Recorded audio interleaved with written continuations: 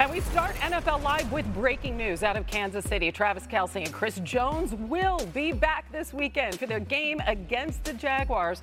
This is according to head coach Andy Reid, both of them missing the Week 1 opener. Happy Friday. Happy Friday to all you Chiefs fans. That's great news. Hannah Storm along with Dan, Mina, and RC. We're going to get more on the Chiefs. Obviously, we're going to break down the Eagles' win over the Vikings last night. But first, Aaron Rodgers speaking this afternoon for the first time since his surgery. That narrative has changed to what's next now in Rodgers' recovery after his shocking injury just 4 plays into his Jets career on Monday Night Football. Season-ending torn Achilles. Rodgers had surgery on Wednesday in Los Angeles as the Jets soldier on with Zach Wilson, a quarterback. Rodgers knows he has a long road ahead, and he joined Pat McAfee this afternoon speaking about his injury, his rehab, and his football future. Monday was an amazing day to start. Amazing night run on the field with the flag, the electric. And then it turned into one of the toughest 24-hour stretches I've had in my life, for sure. A lot of sadness, a lot of tears, a lot of dark frustration and anger, all the gamut of emotions. Before even an MRI, I knew what happened. I knew I'd torn my Achilles. Give me the timetables. Give me your doubts. Give me your prognostications, and then watch what I do. I like it. The headline here is that Rodgers sounds like a man who is going to do whatever it takes to get back on the football field. What did you think of his comments, Dan? Great news for the Jets in the bad situation in the Jets fan base. I think 2 things that my mind immediately pivots to. One, that now they'll keep their first-round pick for next year. The second-round pick now goes to Green Bay instead of the first. And that kind of pay cut that he took, not only for this year, but for next year as well, is going to have another tremendous impact. So, terrible situation. The good is the pick and the money that's left for 2024. I mean, I think it's just sad for football when you think about Aaron Rodgers and the excitement that was built around the New York Jets and what they could be capable of having a quarterback of his caliber. But, I mean, there were never any doubts in my mind that if Aaron Rodgers wanted to play, that Aaron Rodgers would do everything he possibly could to get back on the football field. I don't believe there's going to be doubters. I don't believe there's going to be prognosticators. I think there are going to be a lot of people who are rooting for Aaron Rodgers to get back on the football field because football is better when Aaron Rodgers is playing and when Aaron Rodgers is playing at a high level. It will be difficult at age 39. Things heal up differently than they did at 22. But if anybody has the means to have the best sorts of rehabs, the best doctors, the best opportunities to be back on the field, then it's Aaron Rodgers. And listen, when you have a golden arm, it doesn't matter if you have a repaired Achilles. Yeah, the track record for players, quarterbacks coming back from these injuries, it's small, it's difficult. We know that. I agree with Ryan, though. I'm not doubting Aaron Rodgers, certainly not after he kind of conveyed his mindset. And I think that's probably, at this point, what's most important is his willingness, his stated desire to return, because that certainly impacts the Jets' plans for 2024. We've been talking about what they might do at quarterback, what potential trades would be out there, and they've been everything from mild trades, like, mid-round or later picks for backups on other teams, all the way up to the pie-in-the-sky trades involving a first-rounder for Kyler Murray or Matthew Stafford. I think we can safely take those moonshots off of the table, knowing that Rodgers does plan to return next year. And another big question is, we don't know how well his protege or how much better his protege, Zach Wilson, is going to play. We don't know how improved under Aaron's tutelage he will be. Rodgers spoke about Wilson. Yeah, I'm very confident in Zach, and I think he's confident himself, which is the most important thing. It was an important offseason for him. Very important, I think, to get his confidence back and to be able to work on, some of the fundamental things that I think you've seen show up in the preseason and obviously the other night on Monday. But, I was hoping he could have, a couple of years to sit back and have pressure on him and relax. But that's how this life goes sometimes, throws you some curveballs. But I'm excited for him. He's a great kid. Love him, pulling for him. So he gets thrown back into the fire here, RC. If you're a veteran on that team, and some of them lived through the Wilson debacle last year, some of them are new this year, how do you approach your young quarterback at this point with getting a second chance? I mean, the first thing is I probably don't approach him at all. I say nothing to his face and a lot behind his back. And I don't mean that in the negative way of like, let's talk badly about Zach Wilson. But I'm not going to walk up to him every day and tell him how much I believe in him. I'm not going to walk up to him every day and tell him how much I'm rooting for him and I support him. I'm going to let a grown man go about doing his job in the way that a grown man should. And then when I get into the defensive meeting room with Coach Jeff Ulbrich, who's the defensive coordinator, we're going to talk about how we limit points. We're going to talk about how we give field position. When we're in the special teams meeting, we're going to talk about how we can create an extra possession for our offense. Those are the things that have to go on behind the scenes because you do understand you're no longer playing with Aaron Rodgers. But Zach Wilson doesn't need a cheering session. He doesn't need a therapy session every single day to get him prepared to play. He's a grown man. He's an adult. He's a professional. He has to do that. But as a player on that team, in that locker room, I have to know what we now need to do based on complementary football to win. And those are the conversations I'm having around Zach Wilson, not to Zach Wilson. Right. What's the defense saying to themselves about their responsibility here now, special teams and the like? And what he does need is this kid needs a game plan. And now Nathaniel Hackett has to take a right-hand turn and figure that out on a short week. What do you expect? I would expect them to try to become like Brian Daboll and treat him like they did last year in New York in Daniel Jones. And that was prioritizing protection, 8-man protection. And you can still have an explosive pass game. The play action that, gives those 3-letter pass concepts where it's a post or crosser. Again, another example of 8-man protection. The Giants last year determined we were not going to expose Daniel Jones to having to make really quick decisions that were difficult in a kind of quicker time frame. Even if it's not play action, you could do the shotgun drop back, but just make sure chip to make sure there's 6, 7, 8 guys, and then he's got multiple concepts that he can attack. If I were the Jets, I really would lean into that. And is that going to shrink your playbook? Absolutely.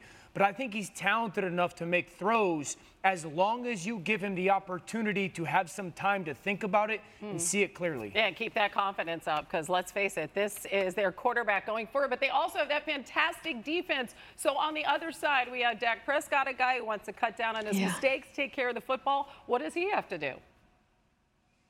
Yeah, I mean, the Jets defense showed us how good they are in their win over Buffalo. And I think for Dallas, the challenge is, okay, this is a defense that can get pressure with 4, that can stop the run with light boxes, that has lockdown coverage on the side. How do you move the ball on them? Last year, I was thinking back to which offenses I remember having some success doing so. One that came to mind that I think shares some DNA actually with Dallas was Jacksonville in Week 16. And they did a few things that I think, if I'm Mike McCarthy, I try to replicate in this game. Number one, obviously, the ball's got to come out quick. Dak Prescott did throw the ball exceptionally quick last week. Obviously, it was a weird game. He had a 2.37-second time to throw. Trevor Lawrence got that ball out in under 2.5 seconds against the Jets. So that's the first and most important task. 2, the tight ends have to play a huge role. Evan Ingram was the most targeted receiver in that game. Jake Ferguson, Peyton Hendershot had some drops last week. They need to come back strong in this one because that remains, I believe, the Jets' weakness on defense. And then finally, we know the Jets play a lot of quarter coverage. Jacksonville attacked the flats and the middle of the field. Dallas needs to do the same. CeeDee Lamb in the middle, Tony Pollard in the flats. Dak likes throwing to those areas. I think if they can do all of those things, they can move the ball on a very, very good defense. So do they go 2-0 against New York in back-to-back weeks? We shall see. All right. So a lot of questions about Dak Prescott. How will he look in fantasy this week against that loaded defense Mina was just talking about? Well, for that, we check with AI-generated fantasy insights built with IBM Watson X. Dak is a top 10 quarterback this week with a high projection of 20.7 fantasy points and a low of 10.9. There you have it. We are just getting started on NFL Live. What about the youngsters? Anthony Richardson, C.J. Stroud, they face off this weekend, battle of the top rookie QBs. Dan the Man going to the film room to break down what he likes about both of these guys. Plus, the Eagles now 2-0 after last night's win against the Vikings. We dive into DeAndre Swift and how that running attack was the key to the victory. Hometown hero last night. NFL Live is brought to you by Miller Lite. Great taste, 96 calories. Tastes like Miller time.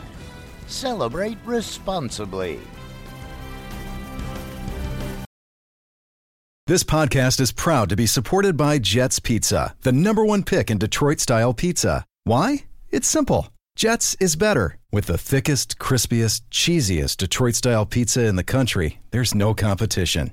Right now, get $5 off any 8-corner pizza with code 8SAVE. That's the number 8, SAVE. Go to jetspizza.com to learn more and find a location near you. Again, try Jet's signature 8-corner pizza and get $5 off with code 8SAVE. That's the number 8, SAVE. Jet's Pizza. Better because it has to be. Hi, it's Mike Greenberg letting you know ESPN Bet is ready to take you through all the biggest sports moments this spring. The official sportsbook of ESPN has exclusive offers and markets from Scott Van Pelt, Stephen A. Smith, and me, plus many more. From the playoff intensity to finally getting out to the ballpark, there's no better time for sports fans. Sign up today. New users get a bet reset up to $1,000 in bonus bets if your first bet doesn't win.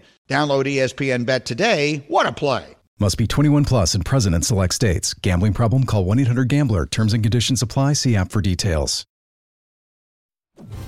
This Monday, we have 2 Monday Night Football matchups. Dan on the call with Chris Fowler, Louis Riddick, Laura Rutledge. Derek Carr leading the Saints against #1 overall pick Bryce Young and the Panthers. A special start time of 7 Eastern on ESPN. And then over on ABC, Joe Buck, Troy Aikman, and Lisa Salters bringing Nick Chubb and the Browns taking on TJ Watt and the Steelers. Classic rivalry coming your way at 8 Eastern. As we are now in the film room, which this is pretty cool. This is my first trip. We don't use it enough. I like this. This is like Dan's living room here. This is significantly nicer than mine. I know you're on the call for Bryce Young, but a couple of other young quarterbacks. Anthony Richardson looked pretty good. Yeah, really good. In week 1, what'd you see from him? Saw the field well, Hannah.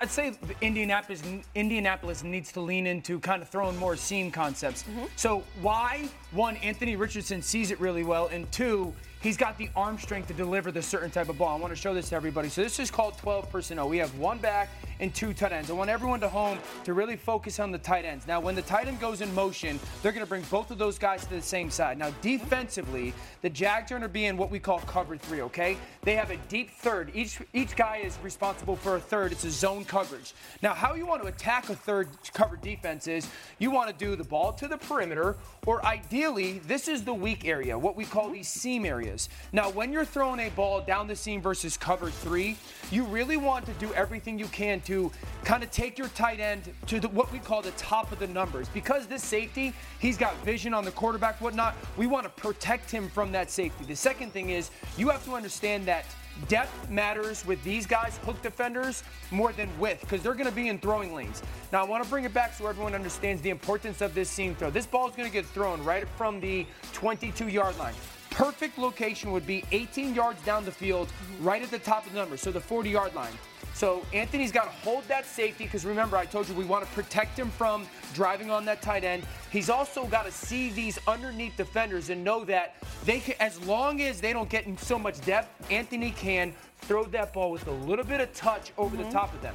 So the ball comes out right now. Remember, this is the ideal location. As long as that ball is on the 40-yard line, top of the numbers versus cover 3, that's absolutely perfect. Ball comes out on time, 40-yard line, top of the numbers. And the really important thing is we cannot bend him with this throw. If we bring this throw in here, we call that bad stuff. That guy's going to go to the hospital because of that safety hunting, okay? So the location on the top of the numbers is absolutely perfect. Now, you also want to be able to operate that scheme versus multiple coverage. This one is going to be cover 4. There's 2 safeties, okay? So we no longer want to be able to throw this ball up this way because there's a bad guy, a defender right there. So now when we throw this bender seam, we want to make sure that we bend him in front of this safety. Throwing him here would be a bad idea because interceptions. But you have hook defenders underneath, so it's paramount that you see that defender and force him to widen while also kind of hold your eyes on this guy and that you trust your tight end. to bend in as flat as needed to make sure that ball comes out on time, and then you got to pin it on his chest perfectly before that safety drives. Anthony Richardson, same play, 2 different coverages, 2 different throws, and that's why you have such confidence watching him operate and going, he's seeing the field well, and he's making that right throw versus the certain coverage. And I think Indy needs to lean into that a little bit more because he's capable of handling it all. One of the biggest questions really going into the season was Richardson, certainly his long-term future, both franchises as he faces C.J. Stroud, really hoping these rookies are their solution at quarterback because it's been a while for both fan bases. Dan the Man, thank you. Time to read and react. We begin with the Broncos, who look to bounce back from a loss in Sean Payton's debut as their head coach by a point. Russell Wilson and the offense racking in the bottom 5 in the NFL in points per game last season. Those struggles continuing last week. Denver held to a mere 16 points. Up next is a matchup against a talented Commanders defense. So, RC, what concerns do you have for the Broncos entering this one?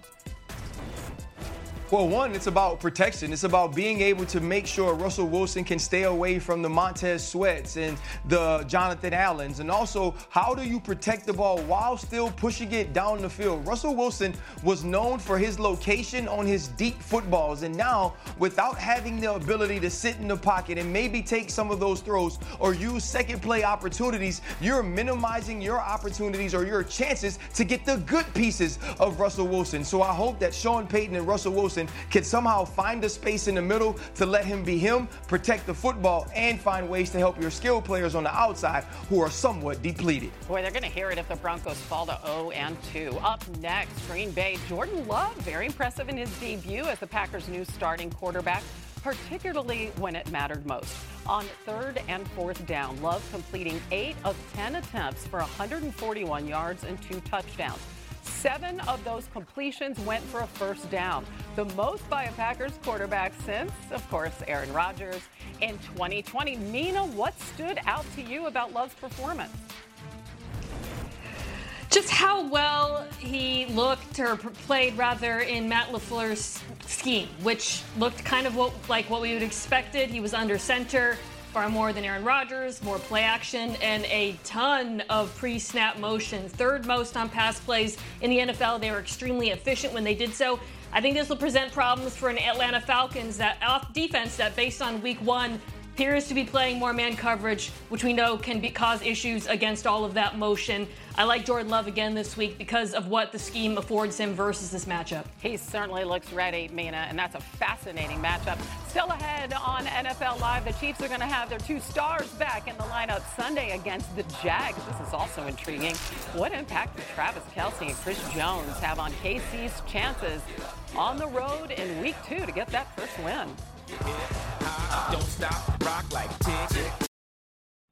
We all know breakfast is an important part of your day, but sometimes when you're traveling for business, you end up staying at a hotel that doesn't offer any. You know what happens? You grab a cup of coffee and skip the meal entirely. We've all been there. But if you book a room at La Quinta by Wyndham, you can enjoy their free Bright Side breakfast featuring delicious baked goods, fruit, eggs, yogurt, and waffles. And really, who doesn't want to start their day with a fresh, hot waffle? Tonight, La Quinta, tomorrow you shine. Book direct at LQ.com. Hi, it's Mike Greenberg letting you know ESPN Bet is ready to take you through all the biggest sports moments this spring. The official sportsbook of ESPN has exclusive offers and markets from Scott Van Pelt, Stephen A. Smith, and me, plus many more. From the playoff intensity to finally getting out to the ballpark, there's no better time for sports fans. Sign up today. New users get a bet reset up to $1,000 in bonus bets if your first bet doesn't win. Download ESPN Bet today. What a play. Must be 21 plus and present in select states. Gambling problem? Call 1-800-GAMBLER. Terms and conditions apply. See app for details. This week on Sunday NFL Countdown, what life after Rodgers means for the Jets as they head to Big D. And the inside story of how karma was served in a Packers bar. I was buying Jets fans drinks all night. I thought it was really funny. I'm very afraid to see my tab. We sit down with Dak Prescott and Jared Goff. Your Sunday starts on NFL Countdown at 10 a.m. Eastern on ESPN. Thursday Night Football, Eagles and Vikings. We pick it up with under a minute left in the second quarter. Vikings trailing by 3, 2nd and 10. This was just an absolute killer, Dan, as you're going to see Justin Jefferson makes the catch, but then he fumbles, reaches over the pylon. It's a touchback.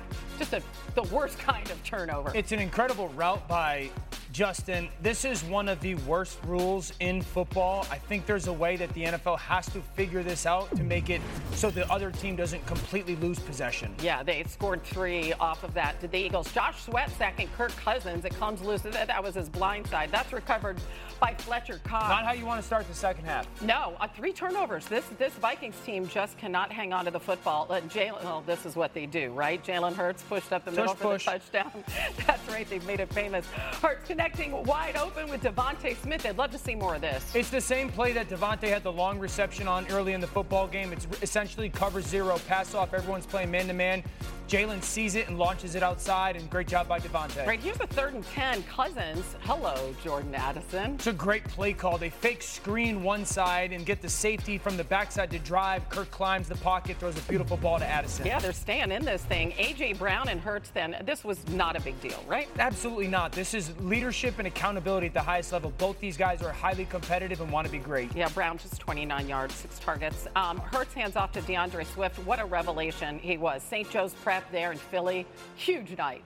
It was a pretty solid homecoming. Yeah, First home game kidding. to go for a career high in yardage. He's perfect for this offensive line. Yeah, 28 carries, 175 yards, the touchdown for the aptly named Swift. Sudden.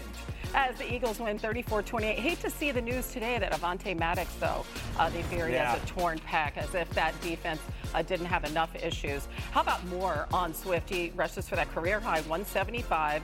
Dominant offensive line. Huge role here in this one as he gains nearly 5 yards before he is even touched by a defender. 2nd most yards per rush before contact by any player in a game over the last 3 seasons. All right, that is the good news. Dan loves to, give us a dose of reality, even though the Eagles are 0-2. 2-0. 2-0. 2-0. Yeah. 2-0. How do they compare to this the NFC Championship team? They don't look like the same football team when you're watching them play on the field. To your point, Hannah, they're 2-0. Being 2-0 in the NFL is good, but playing good and having a good situation are different things. One, Jalen Hurts is getting hit way too much. Jalen Hurts has been hit 14 times per game in the first 2 games. If that keeps up, that would be the 3rd most hits a quarterback has taken since 2006. Number 2, the pass game absolutely seems off sync. If we're being honest, outside of those 2 big throws downfield last night, the pass game was just kind of pedestrian and it's lacking. And the 3rd thing, and this is just something I think fans and their organization has to pay attention to. They haven't stopped anyone. Outside of getting some turnovers, and I don't necessarily call them takeaways, it's more turnovers, their defense is struggling. I understand there were some missing parts, and the interior of the defensive line was impressive. A lot.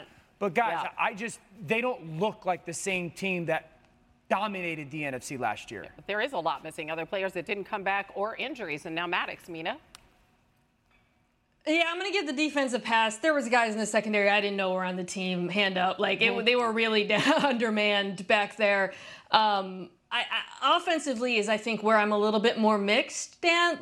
On one hand, I'm with you. The pass protection has been an issue. I was surprised to see how much Jalen struggled, not just at the beginning when the Vikings started throwing drop 8 at him, but the struggles continued over the course of the game. I was surprised they didn't find answers to that in game. But on the topic of in-game adjustments with a new offensive coordinator, it was good to see the Eagles realize, this team can't set an edge to save their life. Right. We're going to run the ball and to run it so efficiently, which is, not every team has that in their arsenal, being able to completely just say, this is what we're going to do. We're going to rip off 7 straight successful runs. And that, I think, as they figure out some things in the pass game, that to me is encouraging, just the fact that they continue to have so many answers for different defensive weaknesses.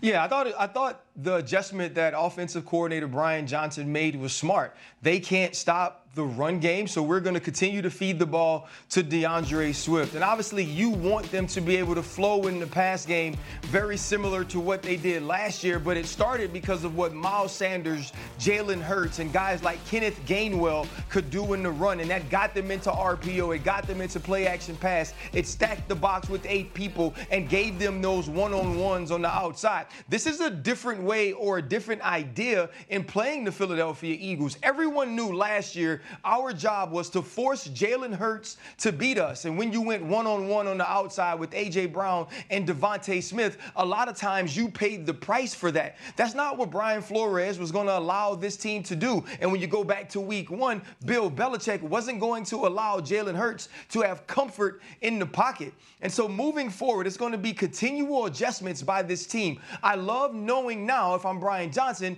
that DeAndre Swift can not only be explosive in the run game, but he can also be the bell cow with a total or totaling a ton of carries. I thought it was a great game by them from dominating the offensive line in the run front, and DeAndre Swift turning 4-yard runs or 5-yard runs into 10. Now it's going to be to the pass game and evolving there as well as the season goes on. Yeah, 2 things, RC. I agree with you guys with the offensive line. The interior of the offensive line for Philadelphia was fantastic. I just don't think they're going to see many interior defensive lines that play as poorly as Minnesota. Yeah. And this is the second week in a row that teams defensively have played almost like 5 across at 10 yards. Everybody else is up at the line of scrimmage, and it's blitz 0 pass off, or they're going to drop out. And there has been some success, and I think that it's something for us to just pay attention to, for them to pay attention to. Agreed. It's not a formula, but I think they're going to see more wrinkles of this defensive scheme that started in New England and certainly had moments of success last night for Minnesota. All right, speaking of formulas, can we talk about the Vikings for a second? A team that really lived on the edge last season. Here they are sitting at 0-2, Mina, 7 turnovers. I don't know, was this predictable in some sense, what we've seen from them? Yeah, math is undefeated, guys. Now, the Vikings last year went 13-4 despite having a negative point differential. That's never happened in NFL history. There's this thing called the Pythagorean wins projection, which was started by Bill James and Daryl Morey. Basically what it says is, based on a team's point differential, what should their record have been? And according to FTN last year, they were an 8.4 win team. So they might have won 13 games, but they had the underlying profile based on how much they scored and were scored on of an 8-win team. That is something you look at that is a strong indicator of what's going to happen next year. Part of the reason they got so lucky last year is because they went like 11-0 in 1-score games. Now we're seeing they're 0-2. I bring this up not to pile on Vikings fans. I know you're probably feeling pretty bad. But just to remind you guys, if there's a team this year, and this happens all the time, that seems to be winning all these 1-score games, and we're talking about their clutch.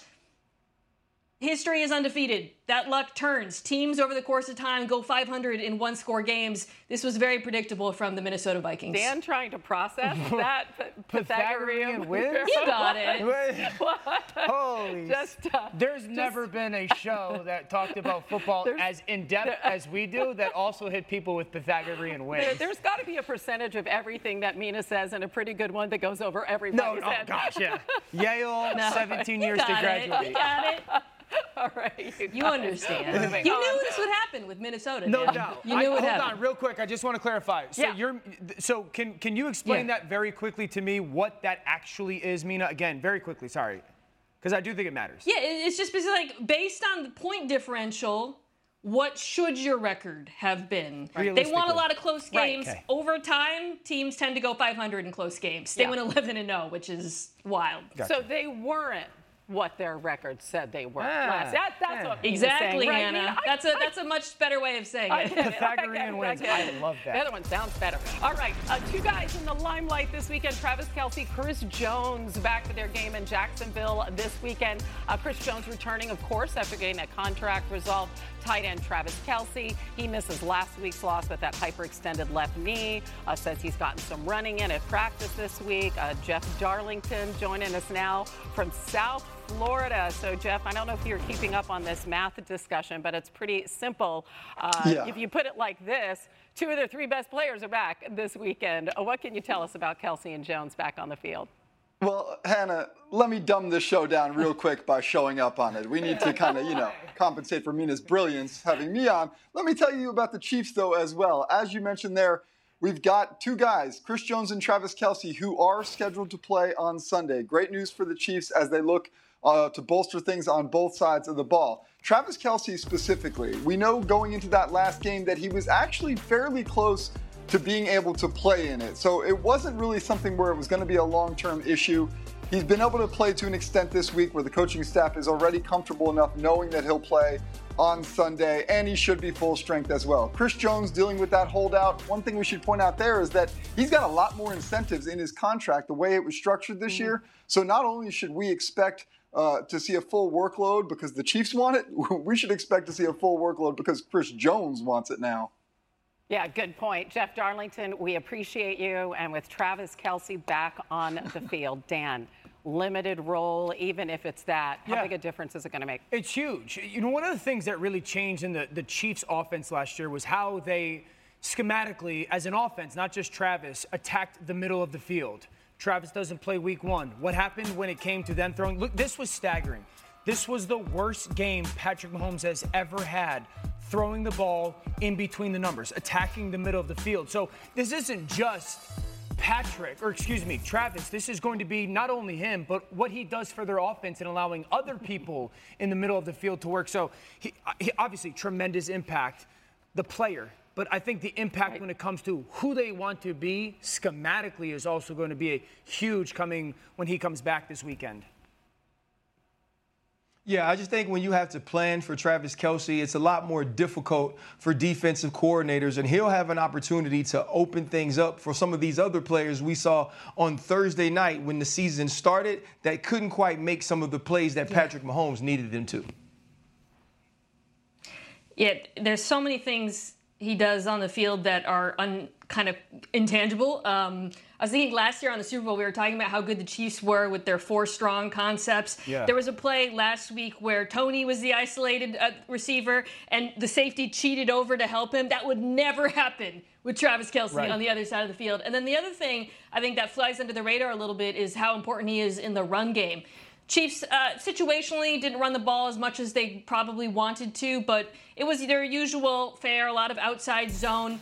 The offensive line got no help. The wide receivers were not able to help them in the run game, get their combinations, and the tight ends, absent Kelce, did not have a good day blocking. So I think just getting him back will help a lot in that regard because he is probably the best blocking tight end on the team right now. I think those receivers just take that bad game 1 and shake it off, in the words of the great Taylor Swift. Swifty. Shake it off. All right, still to come to Tagovailoa. And the Electric Dolphins offense takes on Matthew Judon and the Pats' potent defense. Hear what RCA thinks the Pats need to do to shut down that passing attack. Limelight is brought to you by Corona Extra. Find the fine life.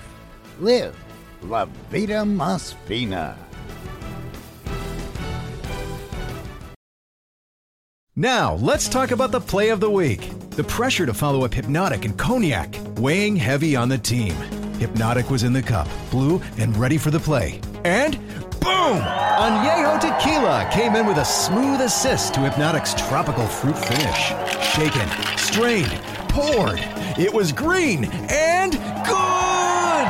The playmaking splash shifted the tempo. Another great cocktail from the Hypnotic team. Every season is Hypnotic and Tequila season. Hypnotic Liqueur, Bardstown, Kentucky, 17% alcohol by volume. Hypnotic reminds you to think wisely, drink wisely. This podcast is proud to be supported by Jets Pizza, the #1 pick in Detroit-style pizza. Why? It's simple. Jets is better. With the thickest, crispiest, cheesiest Detroit-style pizza in the country, there's no competition.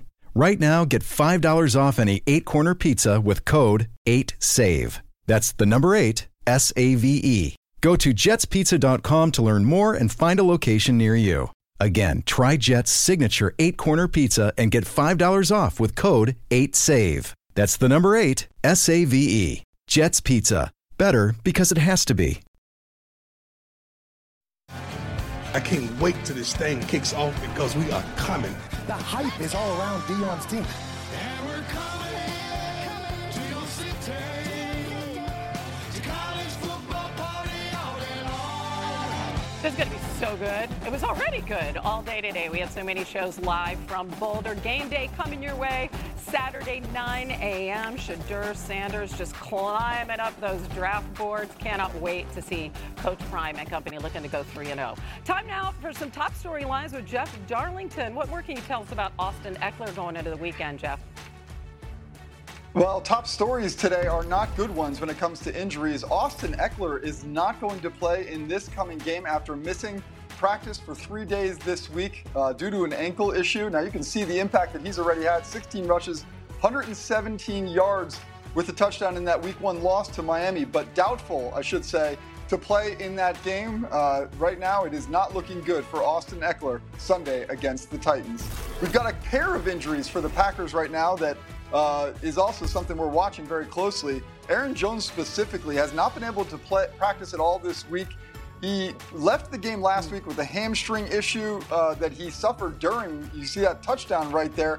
Christian Watson also dealing with a hamstring issue as well. At least though Watson was able to practice with some limitations today. So somewhat of a positive sign with Watson. We'll keep an eye on him if he can play as well. We've got other injuries around the league here. You see Chase Young, Jacoby Myers. You've got several defensive players right now that we're keeping an eye on going into this game.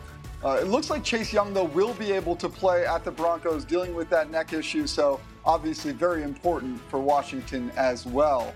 We've also got another injury update for you from Adam Schefter this hour. Texans adding C.J. Stroud to their injury report with a shoulder injury. Now listing him as questionable. A little bit unexpected here for Sunday's game against the Colts. This certainly one we're going to keep an eye on as we watch for this rookie to continue to make his impact felt. Yeah, he really took some hits in week 1. Davis Mills, we would presume, would get the call again at quarterback. We were hoping to see him against Anthony Richardson, though. We'll keep an eye on that. Thank you, Jeff. Just had a front row seat to Tua Tagovailoa there in South Florida. Coming off this eye-popping 466-yard passing performance, 3 touchdowns, 1 interception. Tyreek Hill on the receiving end, 215 yards, 2 touchdowns, each ranking tops in the NFL in week 1. They visit a New England Patriots team that gave the Eagles a run for their money in the opener. Here's Matthew Judon. When you look at this offense, you see a lot of speed. When you look at this offensive group and the offensive personnel, is made for, kind of a street ball game. It's kind of playing a game of freeze tag with these guys, man. You try to get your hands on them, but they so quick, they so athletic. I love freeze tag. I'm awesome at it. Yeah. Oh, really? Yeah. That's what we're talking about? I'm tremendous at it. Okay, that great. And capture the flag. What does it take to be great at freeze tag? Speed, okay, that's all I'm saying. Speed, all those qualities that you possess in such great measure. But shall we talk about the Miami Dolphins, the real athletes that we're talking about here? The real ones. What's the key in this matchup? I think for New England defensively is one, how they handle Miami's 21 personnel. Remember, we talked about it early on in the season, 2 back, 1 tight end, and they don't get in it to run the football. They get in it to try to attack your defense. Number 2, how are they going to handle all the motion? And I want to get RC's perspective on this. And Mina, we talked about this a little bit. It's not just motion. It's all different kinds of motion. The speed that the motions happens at.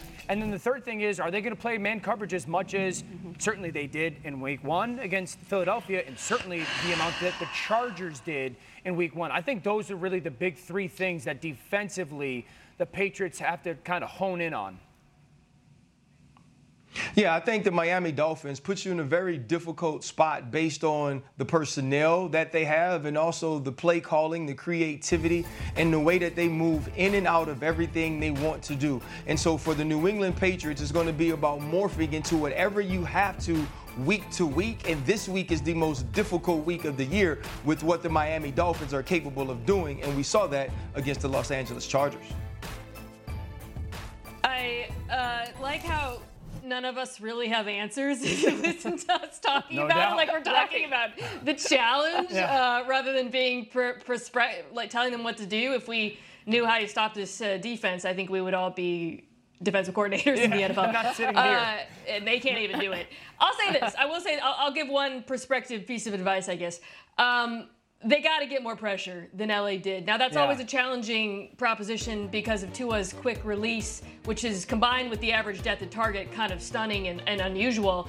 But even last week when Tua held onto the ball for 3 seconds or longer, which is pretty long in the NFL, the Chargers only got to him 16% of the time. That is unacceptable. I thought the Patriots' 5-man rush looked really good against a very good Eagles offensive line. Week 1, combination of Judon we saw there, Uche, Barmore, and Keion White, the rookie, also was disruptive. They got to win the game for the Pats because in coverage, I just don't know what the answers are. RC, what's the best way for them to go handling all the motion that the Dolphins offense throws at them? What's the best way? I think the best way is to simplify what you do defensively from a communication standpoint and also adjustments. They want to get you moving. They want to get you out of place. And by doing that, they're able to use your leverage and the fact that you are in positions you aren't used to their benefit, which allows Tua Tagovailoa to kind of process and make the decisions he needs to make as quickly as anyone else in the NFL. Hey, good test for one of the great defensive minds in history. But, wow, this is a matter of personnel. It'll be fun to watch. Yeah, it's going to be fun to watch. Maybe. Time now to Seize the Day, presented by Caesars Sportsbook, maybe for a Dolphins fan. Let's take a look at the prop bet odds for the first touchdown scorer in this game. As you can see here, Raheem Mostert with the best odds, followed by Ramondre Stevenson and Tyreek Hill. But we go to our math whiz, Mina. Who do you have scoring the first touchdown in this one? Yeah, I like Hill in this one for all the reasons we just described. Obviously with the running backs, it's more likely near the goal line. But I as much as I think about New England and all the bodies they can throw at these wide receivers, I just don't see an answer for Tyreek Hill. I don't see an answer for Tyreek Hill in the NFL right now. Yeah, you guys have basically been doing this all week, showing people why there is no answer for that offense for Hill and company. Man. We appreciate you coming up. The Bengals, the Ravens offenses both struggling, though, in week 1. They were at the opposite end of the spectrum, and Dan is going to tell us what the Bengals need to do to get Burrow back on track. Seize the Day is brought to you by Caesars Sportsbook, the only sportsbook app with Caesars rewards. With everyone fighting for attention, how can your business stand out and connect with customers? Easy. Get Constant Contact. Constant Contact's award-winning marketing platform has helped millions of small businesses stand out, stay top of mind, and see big results fast. Constant Contact makes it easy to promote your business with powerful tools like email and SMS marketing, social media posting, and even events management. With Constant Contact, you'll reach new audiences, grow your customer list, and communicate more effectively to sell more, raise more, and fast-track growth. Don't know much about marketing? No sweat. Constant Contact's writing assistance tools and automation features help you say the right thing at the right time, every time. Plus, you can send with confidence, knowing your emails are actually reaching your customers thanks to Constant Contact's best-in-class 97% deliverability rate. Tackle any challenge with Constant Contact's expert live customer support. Plus, everything's backed by their 30-day money-back guarantee. So get going and start growing your business today with a free trial at ConstantContact.com. Just go to ConstantContact.com right now. Constant Contact, helping the small stand tall. ConstantContact.com. 10 seconds on the clock. How many things can you name that are always growing? Your relationships, your skills, your customer base. How about businesses on Shopify?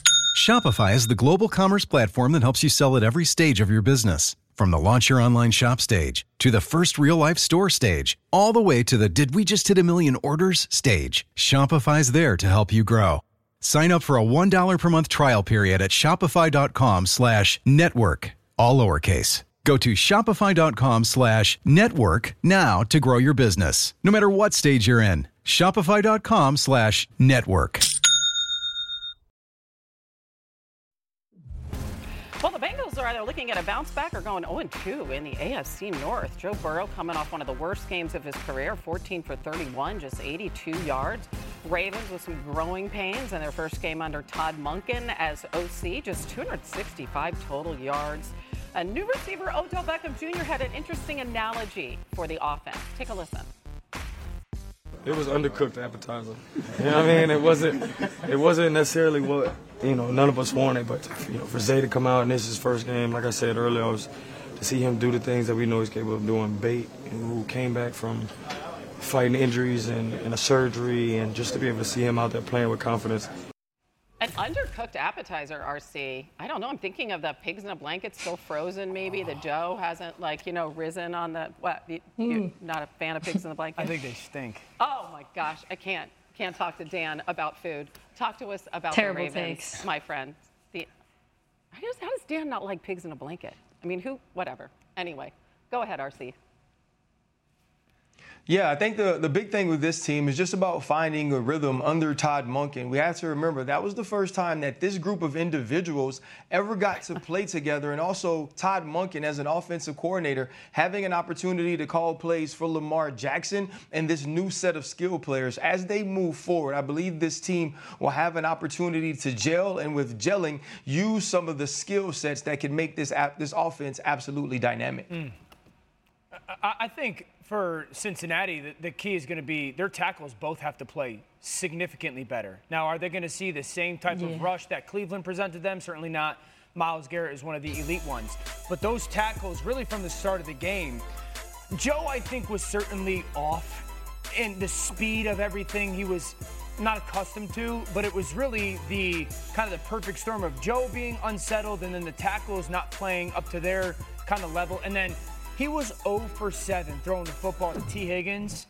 For this offense to be what this offense is, it can't just be Joe and Jamar. It is one of the most dynamic NFL offenses because it's Joe, Jamar, and T and Tyler. That connection has got to have a better week 2 than it certainly did in week 1. Yeah, the Browns did all the things to Joe Burrow that you usually get killed for if you do on defense, blitzing him, daring him to throw outside the numbers, playing single high. I don't expect the Ravens to do the same, assuming they're not playing in a thunderstorm, because I think that affected him a lot. I think we're going to see something pretty similar to what we saw in the wildcard game when they also gave Joe Burrow a really difficult time. More split safety coverage, getting in and out of that on the back end. And then up front, this front seven, they have to treat Joe Burrow the way Dan Orlovsky treated our morning meeting. Make him think they're coming and then bail at the last second. I want to see Roquan Smith on the line of scrimmage dropping into coverage. I want to see Odafe Oweh, who was, by the way, really good week 1, moving all over the place. It's that confusion and that chaos that gives Joe Burrow problems. That's why he has struggled against his defense in the past. Yeah, RC was like, is Dan on the line? But I guess this is somewhat of a habit. Well, Mina, you're like 0 for 2 here. Pigs in a blanket, morning meeting. Pigs in a blanket do stink. Mina, you're about to have child in a couple of weeks, so you are now going to feel what it's like to be the rest of us when it comes to mornings. Hey. All right. What do you want me to make you for lunch, dude? Grab an Uncrustable and go. You'll make it next time. Shall we get it back to football for Call just it quickly, second? though. Take a I look did like at that. these Ravens without 4 key starters in this game. 2 on the offensive line, 2 in the secondary. There's some good news. Tight end Mark Andrews, full participant in today's practice after missing last week's game. What stands out to you? How big a deal is this? For me, the left tackle, Ronnie Stanley's huge. Cincinnati's got 2 really good edge rushers. Linderbaum's a big deal as well, but Ronnie Stanley not being there, again, with this new pass-centric offense, I think Todd Monken's got to be really aware of that. RC, one last word? Oh, I just think when you look at this game, this is going to be a game that for both of these teams is not necessarily a must-win, but it will be a measuring stick. All right, that was very good, almost right down to the wire. RC, Mina, we appreciated the math lesson. Everybody have a great weekend. You have fun calling Monday Night Football. We'll see you on Monday.